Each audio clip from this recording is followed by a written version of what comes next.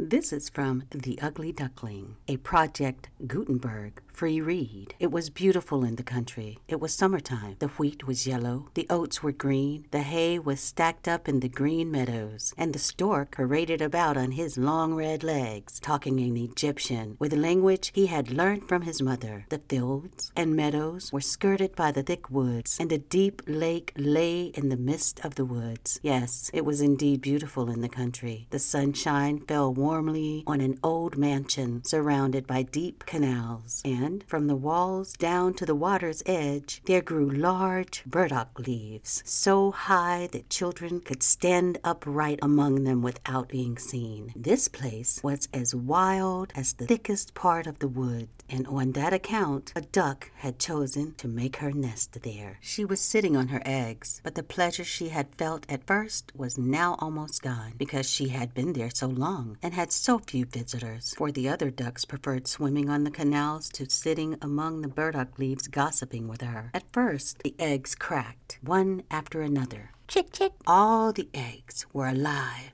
and one little head after another peered forth. Quack, quack, said the duck, and all got up as well as they could. They peeped about from under the green leaves, and as green is good for the eyes, their mother let them look as long as they pleased. How large the world is, said the little ones, for they found their new abode very different from their former narrow one in the eggshells. Do you imagine this to be the world of worlds? Said the mother. It extends far beyond the other side of the garden in the pastor's field, but I have never been there. Are you all here? And then she got up. No, not all, for the largest egg is still here. How long will this last? I am so weary of it. And then she sat down again. Well, and how are you getting on? Asked an old duck who had came to pay her a visit. This one egg keeps me so long, said the mother. It will not break, but you should see the others. They are the prettiest little ducklings I have seen in all my days. They are all like their father. The good-for-nothing fellow. He has not been to visit me once. Let me see the egg that will not break, said the old duck. Depend upon it, it is a turkey egg. I was cheated in the same way once myself, and I had such trouble with the young ones, for they were afraid of the water, and I could not get them there. I called and scrolled, but it was all of no use. But let me see the egg. Oh, yes, to be sure, this is a turkey egg. Leave it, and teach the other little ones to swim. What is the matter? Asked the old woman. I will sit on it a little longer, said the duck. I have been sitting so long that I may as well spend the harvest here. It is no business of mine, said the old duck, and away she waddled. The great egg burst at last. Chick, chick,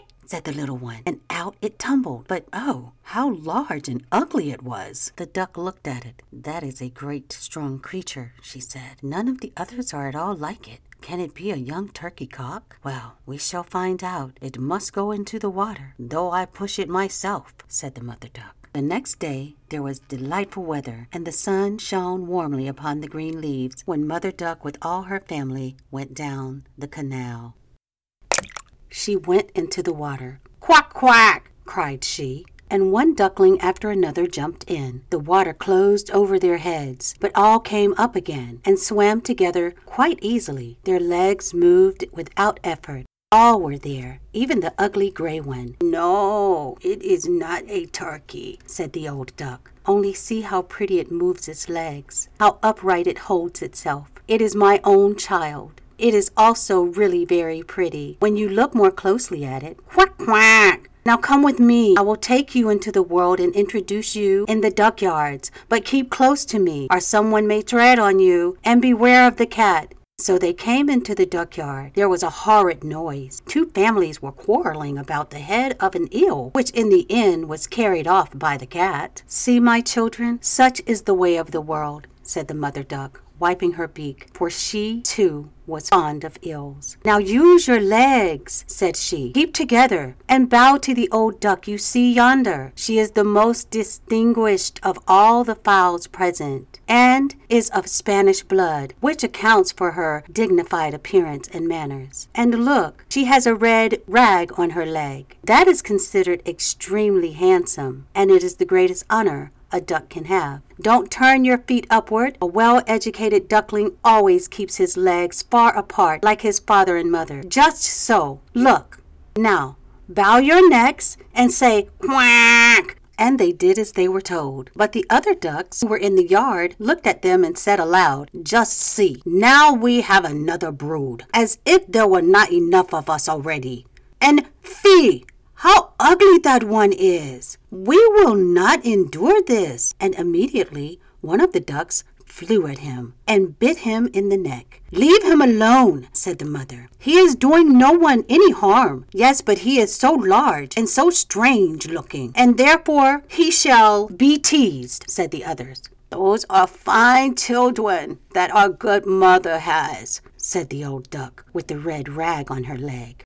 "All are pretty except one, and that has not turned out well. I almost wish it could be hatched over again. That cannot be, please your highness," said the mother. "Certainly he is not handsome, but he is a very kind child, and swims as well as the other. Indeed, rather better. I think will grow like the others all in good time, and perhaps will look smaller. He stayed so long in the eggshell. That is the cause of the difference." And she scratched the duckling's neck and stroked his whole body. "Besides," added she, "he is a drake. I think he will be very strong, so it does not matter so much. He will fly. He will fight his way through." "The other ducks are very pretty," said the old duck. "Pray, make yourselves at home, and if you find an eel's head, you can bring it to me."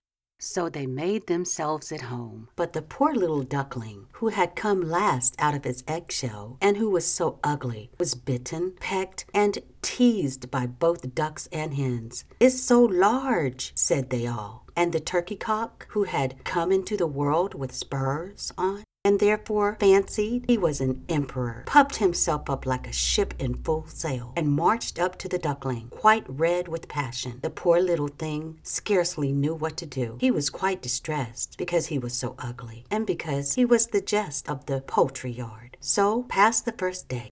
And afterwards, matters grew worse and worse. The poor duckling was scorned by all. Even his brothers and sisters behaved unkindly, and were constantly saying, "May the cat take you, you nasty creature." The mother said, "Oh, if you were only far away." The ducks bite him, the hens pecked him, and the girl who fed the poultry kicked him. He ran through the hedge, and the little birds in the bushes were terrified. "That's because I'm so ugly," thought the duckling, shutting his eyes, but he ran on. At last he came to a wide moor where lived some wild ducks. Here he lay the whole night, very tired and comfortless. In the morning the wild ducks flew up and saw their new companion. "Pray, who are you?" asked they. And our little duckling turned himself in all directions and greeted them as politely as possible. "You are really uncommonly ugly," said the wild ducks. "However, that does not matter to us, provided you do not marry into our families." Poor thing, he had never thought of marrying. He only begged permission to lie among the reeds and drink the water of the moor. There he lay for 2 whole days. On the 3rd day, there came 2 wild geese, or rather, ganders, who had not been long out of their eggshells, which accounts for their impertinence. "Hark there," said they, "you are so ugly that we like you very well. Will you come with us and be a bird of passage on another moor, not far from this? Awesome, dear, sweet wild geese, as lovely creatures as has ever said, hiss, hiss. You are truly in the way to make your fortune, ugly as you are." Bang! A gun went off, all at once, and both wild geese were stretched, dead among the reeds. The water became red with blood.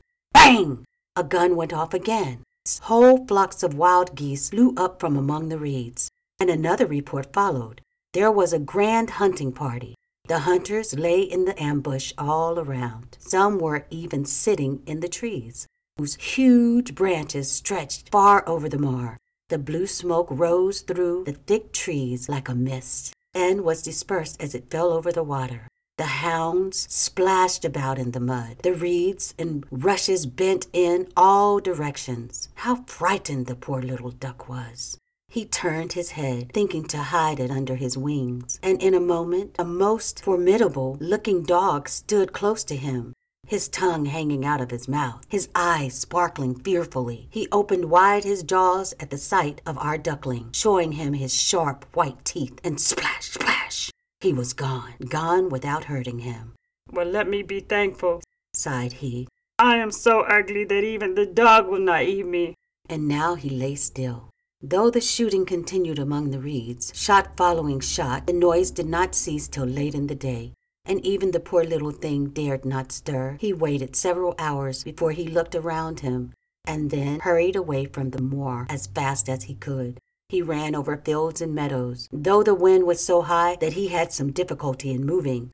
Towards evening he reached a wrenched little hut, so wrenched that it knew not on which side to fall, and therefore remained standing. The wind blew violently, so that our poor little duckling was obliged to support himself on his tail in order to stand against it. Here in this hut lived a woman, a cat and a hen. The cat, whom his mistress called my little son, was a great favorite. He could raise his back and purr, and could even throw out sparks from his fur if it were stroked the wrong way. The hen had very short legs, so she was called Chickie Shortlegs. She laid good eggs, and her mistress loved her as if she had been her own child. In the morning the strange visitor was discovered. The cat began to purr, and the hen to cluck. "What is that noise about?" said the old woman, looking around the room. But her eyesight was not very good. Therefore, when she saw the duckling, she thought it must be a fat duck that had strayed from home. "Oh, what a surprise!" she exclaimed. "I hope it's not a drake, for then I shall have some duck eggs. I must wait and see." So the duckling was allowed to remain on trial for 3 weeks. But there were no eggs. Now the cat was the master of the house, and the hen was the mistress, and they always said, "we and the world," for they believed themselves to be half the world, and by far the better half too. The duckling thought that others might hold a different opinion on the subject, but when the hen would not listen to such doubts, "Can you lay eggs?" she asked. "No." "Then have the goodness to cease talking." "Can you raise your back up her or throw out sparks?" said the cat. "No." "Then you have no right to express an opinion when sensible people are speaking." So the duckling sat in a corner, feeling very low-spirited. But when the sunshine and the fresh air came into the room through the door, he began to feel such a great longing for a swim that he could not help speaking of it. "What an absurd idea," said the hen. "You have nothing else to do, therefore you have foolish fancies. If you could purr or lay eggs, they would pass away." "But it is so delightful to swim about underwater," said the duckling. "and so refreshing to feel it close over your head while you dive down to the bottom." "Delightful indeed. It must be a queer sort of pleasure," said the hen. "Why, you must be crazy," asked the cat. "He is the cleverest animal I know. Ask him how he would like to swim about on the water, or to dive under it, for I will not speak of my opinions. Ask our mistress, the old woman. There is no one in the world more clever than she is. Do you think she would release swimming and letting the water close over her head?" said the hen. "I see you don't understand me," said the duckling. "We don't understand you. Who can understand you? I wonder. Do you consider yourself more clever than the cat or the old woman? I will say nothing of myself. Don't imagine such nonsense, child. And thank your good fortune that you have been so well received here. Are you not in a warm room and in a society from which you may learn something? But you are a chatterer, and your company is not very agreeable. Believe me, I speak only from my good. I may tell you unpleasant truths, but that is a proof of my friendship. I advise you, therefore, to lay eggs and learn to purr as quickly as possible." "I believe I must go out into the world again," said the duckling. "Yes, do," said the hen. So the duckling left the hut and soon found water on which it could swim and dive. But he was avoided by all other animals because of his ugly appearance. Autumn came, and the leaves in the forest turned to orange and gold. Then, as winter approached, the wind caught them as they fell and twirled them into the cold air. The clouds, heavy with hail and snowflakes, hung low in the sky, and the raven stood among the reeds, crying, "Croak, croak!" It made one shiver with cold to look at him. All this was very sad for the poor little duckling. One evening, just as the sun was setting amid the radiant clouds, there came a large flock of beautiful birds out of the bushes. The duckling had never seen anything like that before. They were swans, and they curved their graceful necks while their soft plumage shone with dazzling whiteness. They uttered a singular cry as they spread their glorious wings and flew away from the cold regions to warmer countries across the sea. They mounted higher and higher in the air, and the ugly little duckling had a strange sensation as he watched them. He whirled himself into the water like a wheel, stretched out his neck towards them, and uttered a cry so strange that it frightened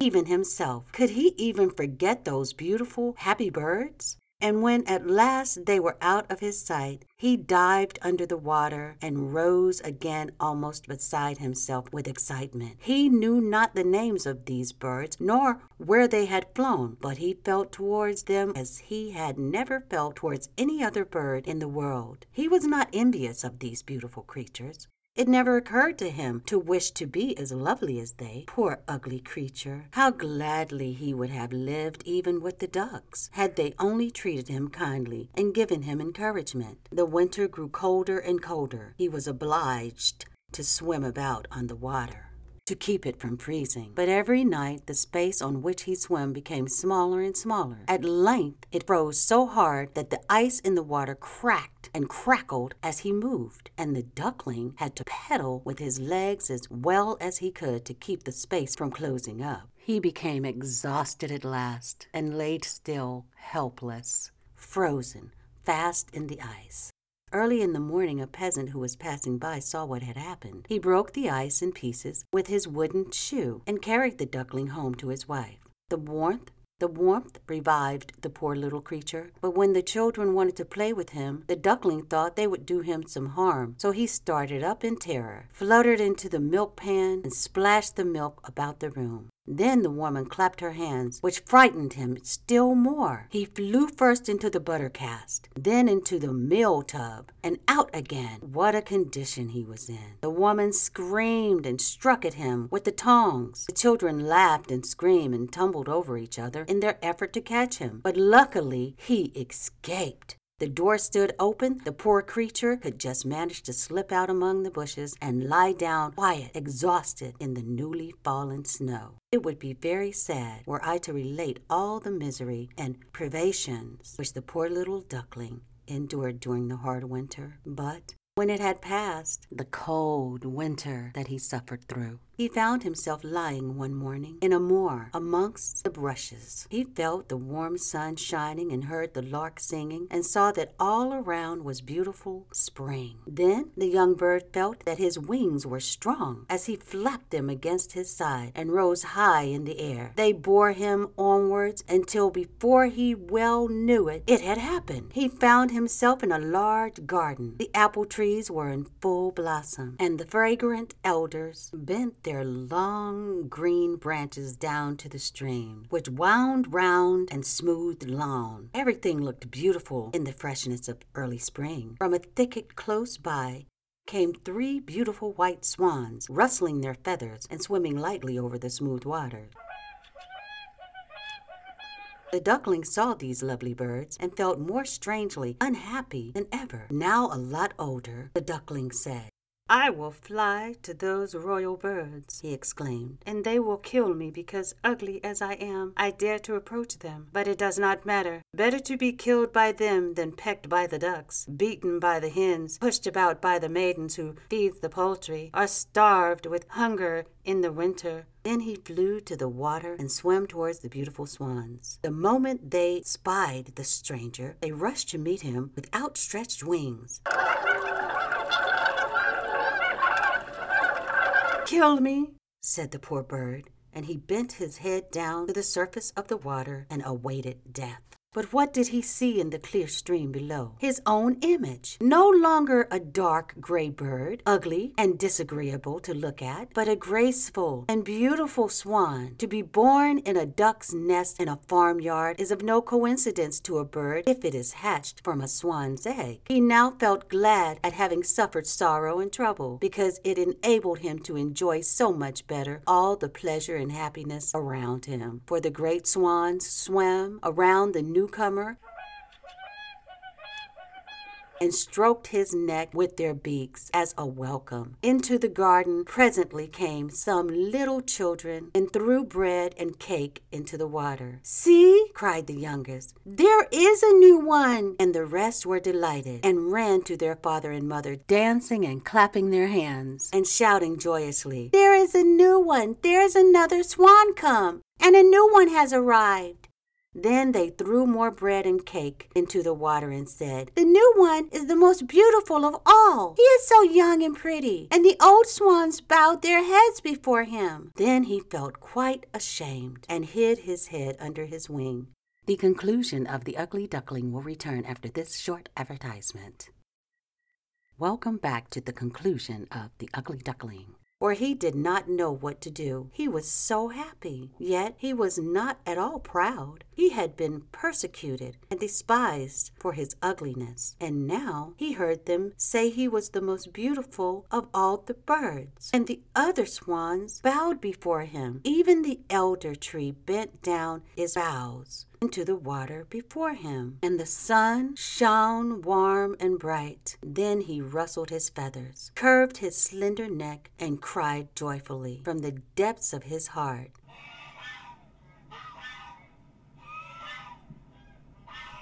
"I never dreamed of such happiness as this while I was despised ugly duckling."